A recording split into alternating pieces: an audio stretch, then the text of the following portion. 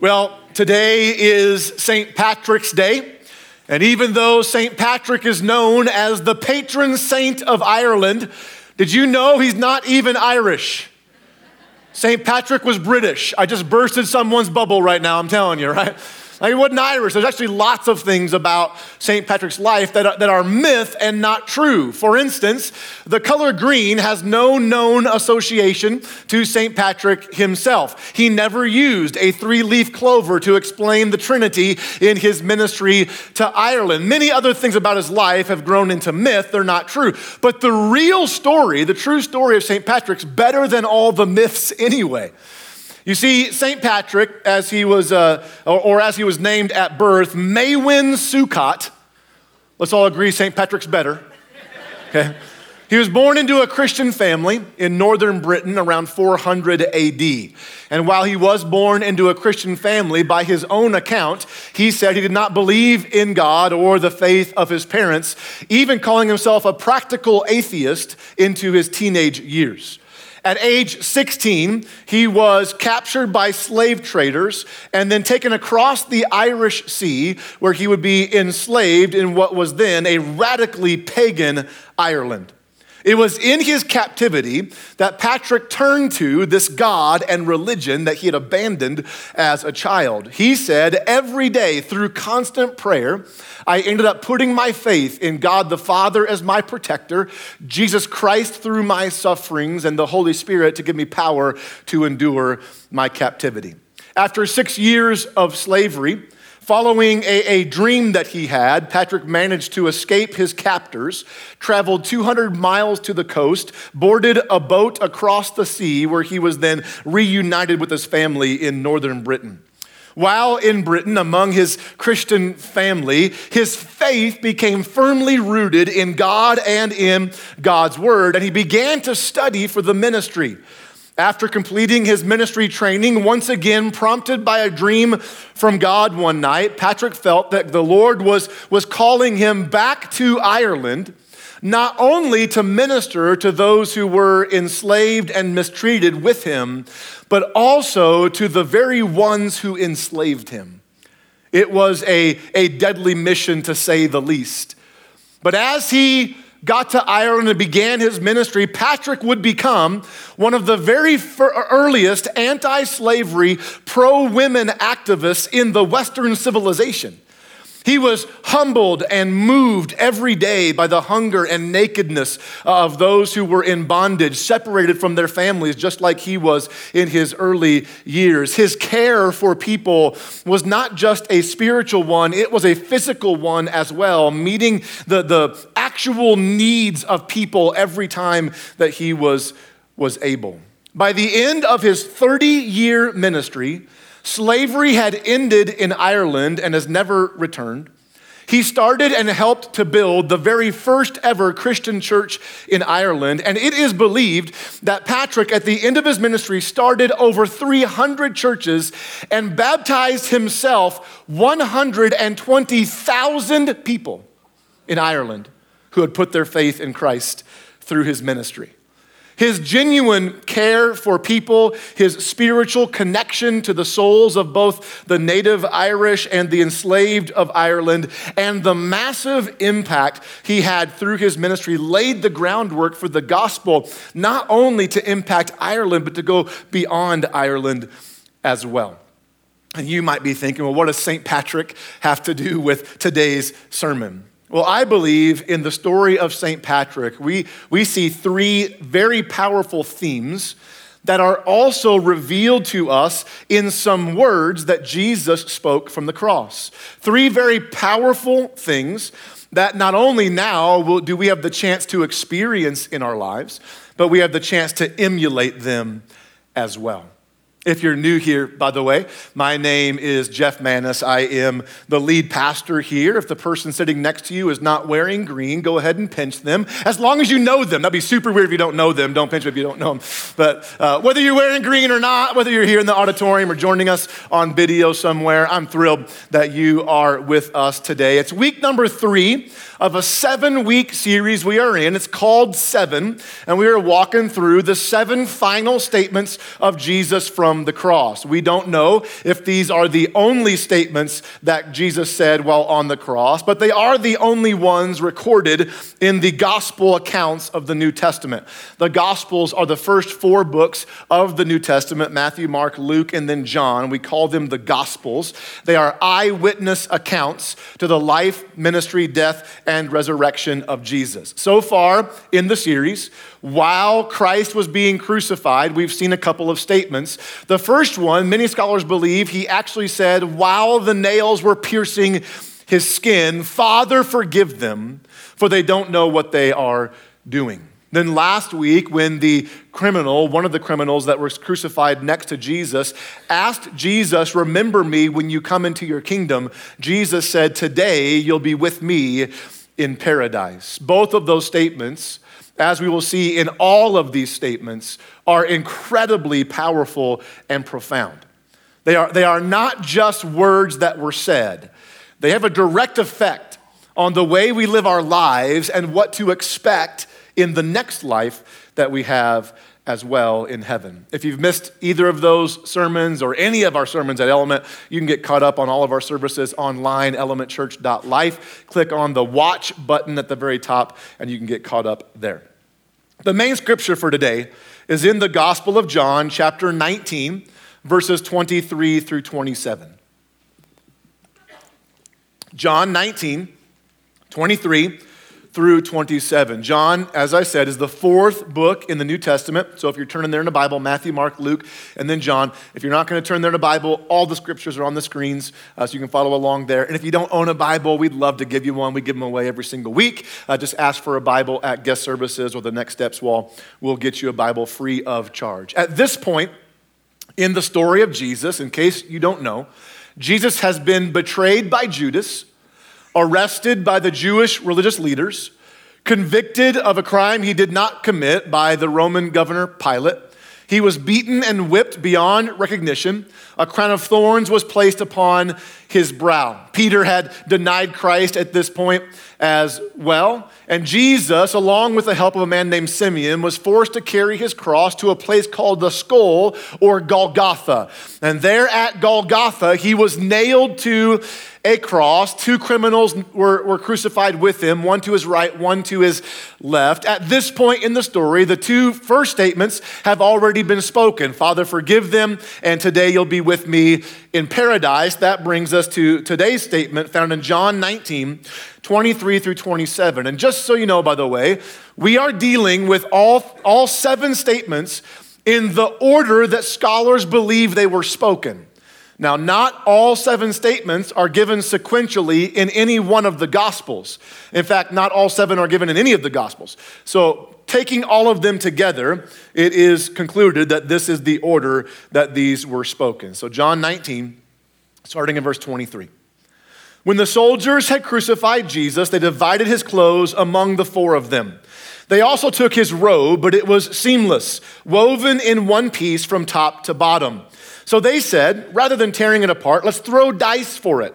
This fulfilled the scripture that says, "They divided my garments among themselves and threw dice for my clothing." That prophecy was spoken in Psalm 22, verse 18. It's thus fulfilled here at the cross, so that's what they did. Standing near the cross were Jesus' mother and his mother's sister, Mary, the wife of Clopas, and Mary Magdalene. Apparently, Mary was a very popular name. When Jesus saw his mother standing there beside the disciple he loved, that's John, by the way, probably the best friend of Jesus while he was on the earth, he said to her, and here's the 3rd of 7 statements, "Dear woman," that was a term of endearment in that day, "here is your son." And he said to this disciple, John, "Here is your mother." And from then on, the disciple took her into his home. It is believed that Mary spent her final days under the care of John, the beloved disciple. Now, I've never preached on these verses before, this statement of Christ. In fact, I don't remember ever hearing a sermon on this statement before. On the surface, this statement of Christ, "Dear woman, here's your son, and son, here is your mother," on the surface, it seems kind of matter of fact, doesn't it? Like if you compare those words to some of the other phrases from the cross, it feels like just a side note at best. Like take that first statement, Father, forgive them, for they don't know what they are doing. That is huge, has massive implications. The example those words are to us in our own forgiveness, the encouragement it is to know that he was speaking those words over us as well. The fact that we can experience the undeserved love and mercy and grace and forgiveness of God through Jesus, that is amazing. Then things like last week, the things we learned about heaven, when Jesus said to the thief, today you'll be with me in paradise, I believe that was incredibly encouraging for us to learn some things about heaven. In the coming weeks, we're dealing with other statements that are just so deep and profound. Next week, we're looking at Jesus praying to his Father, my God, why have you forsaken me? That's deep. The three words, it is finished. They might be the most powerful words ever recorded in Scripture. That through Jesus, God in the flesh, by his death and resurrection, the payment for our sin is final. The price that we could not pay has now been paid forever. The plan of God accomplished, the mission of God unleashed onto the planet. That is amazing. But now, dear woman, here's your son. Some of you are thinking, all right, preacher boy, how are you going to apply this one to our lives? Get cracking, all right? Trust me, I thought the same thing. Like weeks ago, when we were planning this and I first took a look at this statement, I thought, how in the world does this relate to us? And I thought, maybe I'll give Pastor Andy this sermon to preach. But I let him off the hook. As soon as I started digging, though, it didn't take long. I began to see some very powerful things that Jesus reveals to us through these words on the cross. So a simple big question today that we're going to hopefully answer is this. What does Jesus reveal from the cross? What's he reveal? And more than just from the cross, from these words to his mother and to his best friend, what does he reveal? Now, you might be here today and you don't believe in God for whatever reason, don't call yourself a follower of Jesus. You might be thinking, well, how will this relate to me? And I'm, first of all, thrilled if that's you and you are here. I hope that today, whether you believe or not, at the very least, you will understand what we believe about Jesus. And now you will see this incredible heart of Christ for those of us who are still alive. And I hope you will see this incredible hope that we have, that in Christ we are united together as a family of God, okay? Hope that's what you'll see today. So what does Christ reveal from the cross? The first thing is this: he reveals his care for us. He reveals his care for us. I never noticed this before, but the first three statements of Christ from the cross all reveal an enormous, incredible, almost incomprehensible care and concern for other people. Like in all three statements, as Christ was in his greatest moment of need, he was modeling putting other people first in his very life. Father, forgive them, for they don't know what they're doing. In that statement, while he was being killed, he was focusing on the spiritual need of the soldiers who were killing him, the crowds who were ridiculing him, and all those of us who have ever or will ever sin against them. Father, forgive them. In the second statement, he was focusing on the thief. When the thief requested to be remembered in his kingdom, he said, today you'll be with me in paradise. And now that same quality of love and care and concern is revealed when Jesus said to his mother Mary and to John, his best friend, here is your son and here is your mother. Or in other words, Jesus was telling them both, take care of one another when I'm physically gone from your presence. But I'm leaving. But but I want you now to care for one another. And here's why this is so important, okay? In this culture, this Jewish culture, Jesus, as the firstborn son of Mary, was responsible for making sure his mother was cared for as a widow. There is no historic evidence of this, but based on the fact that Joseph was not seen in Scripture after Jesus was 12 years old, he was never mentioned or seen again, it is believed that Mary was a widow, that Joseph died at some point in the story. So it was Jewish custom that a part of honoring your parents, as the Ten Commandments dictated, was caring for them, especially the mother, as a widow. So again, at first glance, it just seems like a minor detail, right? Like, we need to understand, not everything in the Bible is meant for application. Sometimes it's just information. Like, there are many things in the Bible that are information, not application. It's a historical document as well as a spiritual guide. And so we've got to try to figure out what's historical and what's spiritual. And I thought that, as I looked at the statement, was this just informational?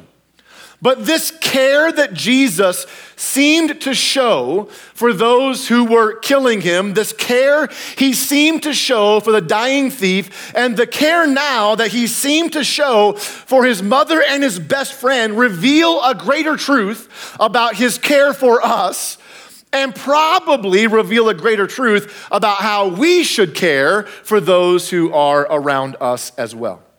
Pastor Matt Carter said this about this scenario. A lot of us need to see this and understand the depth of God's love and care for us. As he's shedding his blood for the sins of the world, showing us he can meet the most significant need in the universe, our sin, he's also showing us how he's not too busy, too tired, or too distracted to care for one desperate widow who needs a place to sleep. Isn't that powerful? The cross itself and the words of Jesus from the cross, they reveal to us that we don't just give our sins to God through Christ, we give our cares to God through Christ as well. Like St. Patrick, in the face of death, showed his care for the needs of the slaves and the slave traders in Ireland. So Jesus, in the face of death, shows his care and his concern for us as well. In fact, we are commanded, did you know this? We're commanded to give our cares to God. 1 Peter 5, verse 7 says this, "Give all your worries and cares to God, for he cares about you." We often talk about how nothing's too big for God, right? Did you know that nothing's too small for him either? That not only is there no care so big that God through Christ can't provide, but there's no care so small that Jesus won't take personally. That if it matters to you, it matters to Jesus. So give all your worries and cares to God, for he cares about you. What does Jesus reveal on the cross? He reveals his care for us. Number two is this: he reveals how he connects us.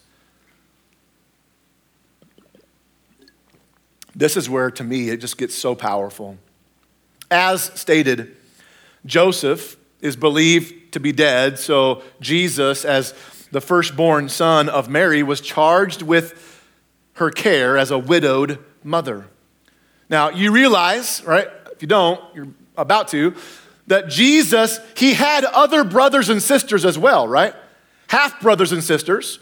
I mean, Mary was his mother, but she was a virgin when God conceived Jesus, the Messiah, in Mary. So Joseph was the adoptive father, but Joseph and Mary, they had other children. So he had other brothers and sisters as well. So why didn't Jesus leave the care of his mother to one of his brothers? That would have made much more cultural sense. Well, now we do know that from John chapter 7, even Jesus' own brothers did not believe he was the Messiah before he rose from the dead. You realize that? His brothers thought he lost his mind. They thought he was a lunatic. Which, to be fair, can you really blame them? Because for those of us in the room who have siblings, what would it take for you to believe your sibling was God? Right? For some of us, even if they rose from the dead, we would struggle believing they're God, right? But that's what it took. Like, they did not believe Jesus was the Messiah until after the resurrection. In fact, some of them may have even thought in this moment he was getting what he deserved. Is that why Jesus didn't give his mother to one of his siblings? Or could Jesus actually be revealing a whole new connection here? A relationship, a spiritual one, more powerful and more meaningful than a physical relationship, even a blood relationship. Just like St. Patrick left his home and his family to reconnect with the people of Ireland, so much so that most people believe he's Irish. In the same way, Jesus was creating a whole new connection here on the cross. I'm not sure we can overstate the cultural implications that this moment had. The family, to the Jewish community, was the center of life. There was the temple and then the family unit. So centuries of family dynamics and expectations are at play here. And in a moment where he could have appointed any one of his siblings to care for his mom, any other blood relationship could have cared for Mary, Jesus chose to put her in the care of someone who had a greater connection to him and a greater connection to Mary than even blood. It was a spiritual connection that surpassed the blood connection of his family. Proverbs 18:24 tells us this: there are friends who destroy each other. Some of us have had them. But a real friend sticks closer than a what? A brother. Closer than a brother. Jesus, in this statement, I believe revealed how he connects us. Those of us who believe in God by faith in Jesus. He connects us in a way that nothing else on the planet can. Not even our biology or our blood. That Jesus revealed, blood might be thicker than water, but my spirit is thicker than blood. You can put that on Twitter or Facebook if you want to. And this is where I think it gets really personal for us. Because it leads to the last thing Jesus revealed on the cross. He reveals his care for us. He reveals how he connects us. Number 3 is this: he reveals his commissioning of us. His commissioning. Commissioning of what? I think with this statement, Jesus commissioned us into a whole new community. Jesus chose every word carefully. So it makes sense that I believe he chose his last words carefully. He could have at any moment in life, days before, weeks before, months before, he could have pulled John and Mary aside and said, hey, if anything ever happens to me, dear woman, here's your son. Son, here is your mother. Care for one another. At any other time, he could have made arrangements for the care of his mom. But he chose this moment on the cross, one of 7 final statements, not only to care for his mother, but to commission this new family of God to care for one another. To reveal a new community that he was creating more powerful than the family unit itself. Pastor John Piper says this: Whatever the reason for not putting Mary in the care of her other sons, this new relationship between Mary and John illustrates for us the provision made for us in the body of Christ, the church. This was so challenging to me. That here from the cross, we get a glimpse, a picture, if you will, of what the family of God can and should look like. What the family of God can and should be. Now, please don't hear that I'm saying neglect your blood family. Like this does not mean that blood relationships don't matter. It doesn't mean we shouldn't care for, defend, provide for our own physical families. There's just now something greater than even our own blood relationship for those of us who believe in Jesus. It goes beyond blood.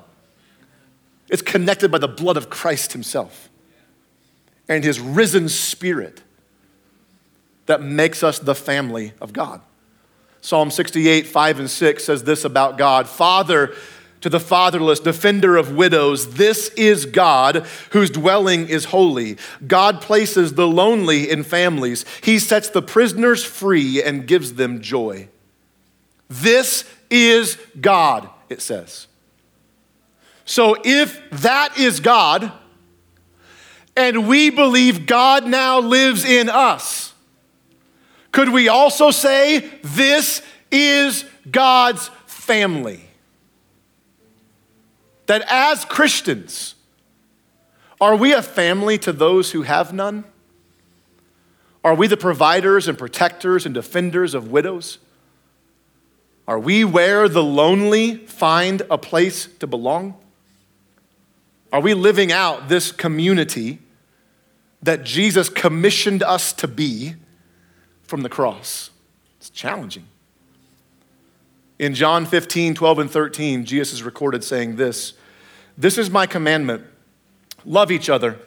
In the same way I have loved you, there is no greater love than to lay down one's life for one's friends."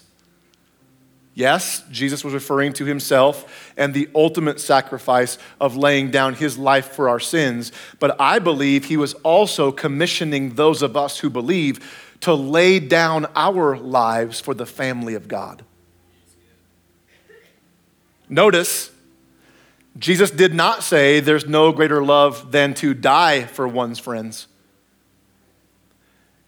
He said there's no greater love than to lay down one's life for one's friends. Yes, at times, it might mean we die for the family of God. But right now, that's pretty few and far between for those of us in America. I wonder if we often use, well, I'd die for them, as an excuse to let us off the hook from the challenge that it might also be laying down my way of life so I can walk with someone who's living theirs.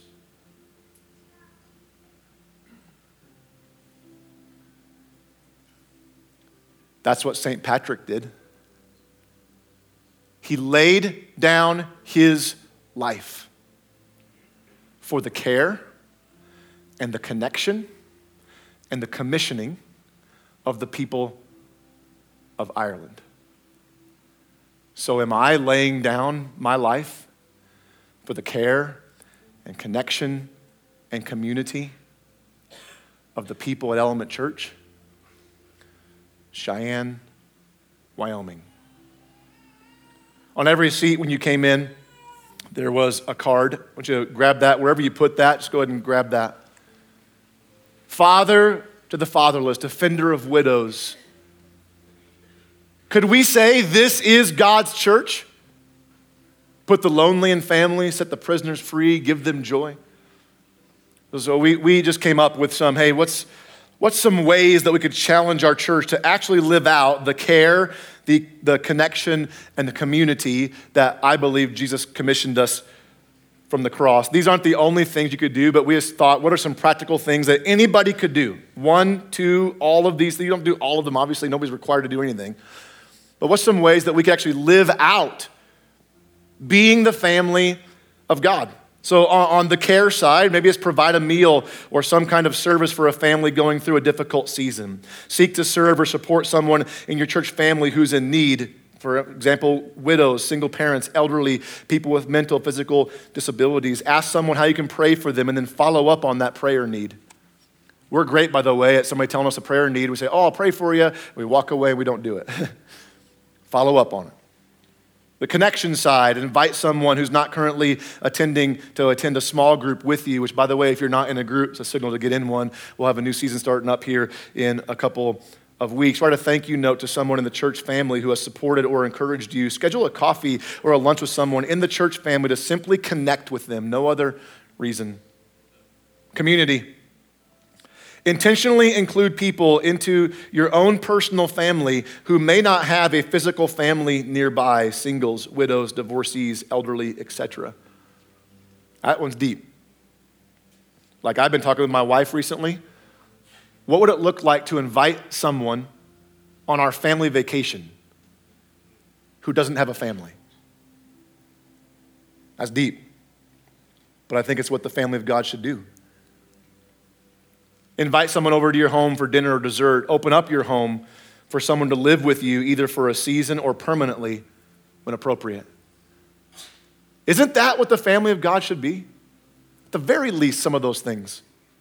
And by the way, this is way outside my comfort zone. Like some of y'all don't believe I'm an introvert because I yell at you for 35 minutes up here. I am an introvert to the core. Like I am happy going home after church and not talking to anybody. I don't even want to talk to my family, right? You should have laughed. That was funnier than you gave me credit for. They're in the service, so I can say that. Like I'm very introverted off this platform.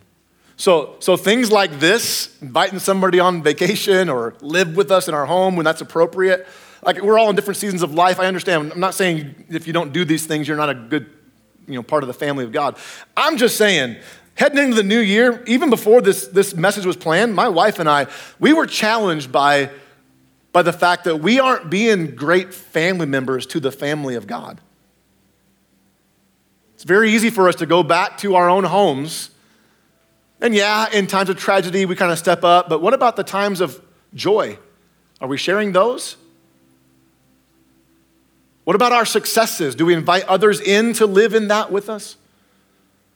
It's challenging. But I think it's what Christ established on the cross. That no longer is it just the physical family unit. There's a spiritual family unit tied together by my blood and by my spirit, and nothing can tear it apart. So, dear woman, here's your son. And son, here's your mother. And John cared for a woman who was not his mom for the rest of her life. It's challenging. So which one can you do? Do something to help us be the family of God. If you're here today and you have never put your faith in Christ, you've never entered into this family. I talked about it in the message. The price has been paid. The sins have been forgiven. You got to, by faith, receive that forgiveness. If you want to talk to someone about what it means to put your faith in Christ, you can find me in the lobby or a staff member, a pastor, a volunteer. You can stop by the purple tent in the back when we're done and talk to somebody back there. Well, we want to talk to you about what it means to put your faith in Christ. Let me pray for you and then remain seated. Got a few closing remarks. God, you're so good. Lord, I thank you that in these words that could appear meaningless, there is great meaning. That your care for us is so evident. The connection that you give us by your Spirit is so strong. And Lord, the community we're called to live in is so challenging. So Lord, help us be a church that lives out the community that you have commissioned us to live. Lord, for myself, for my family, Lord, help us be better at this. Lord, I thank you for all you've done for us. Thank you for your love and care for us. We give you praise in Jesus' name.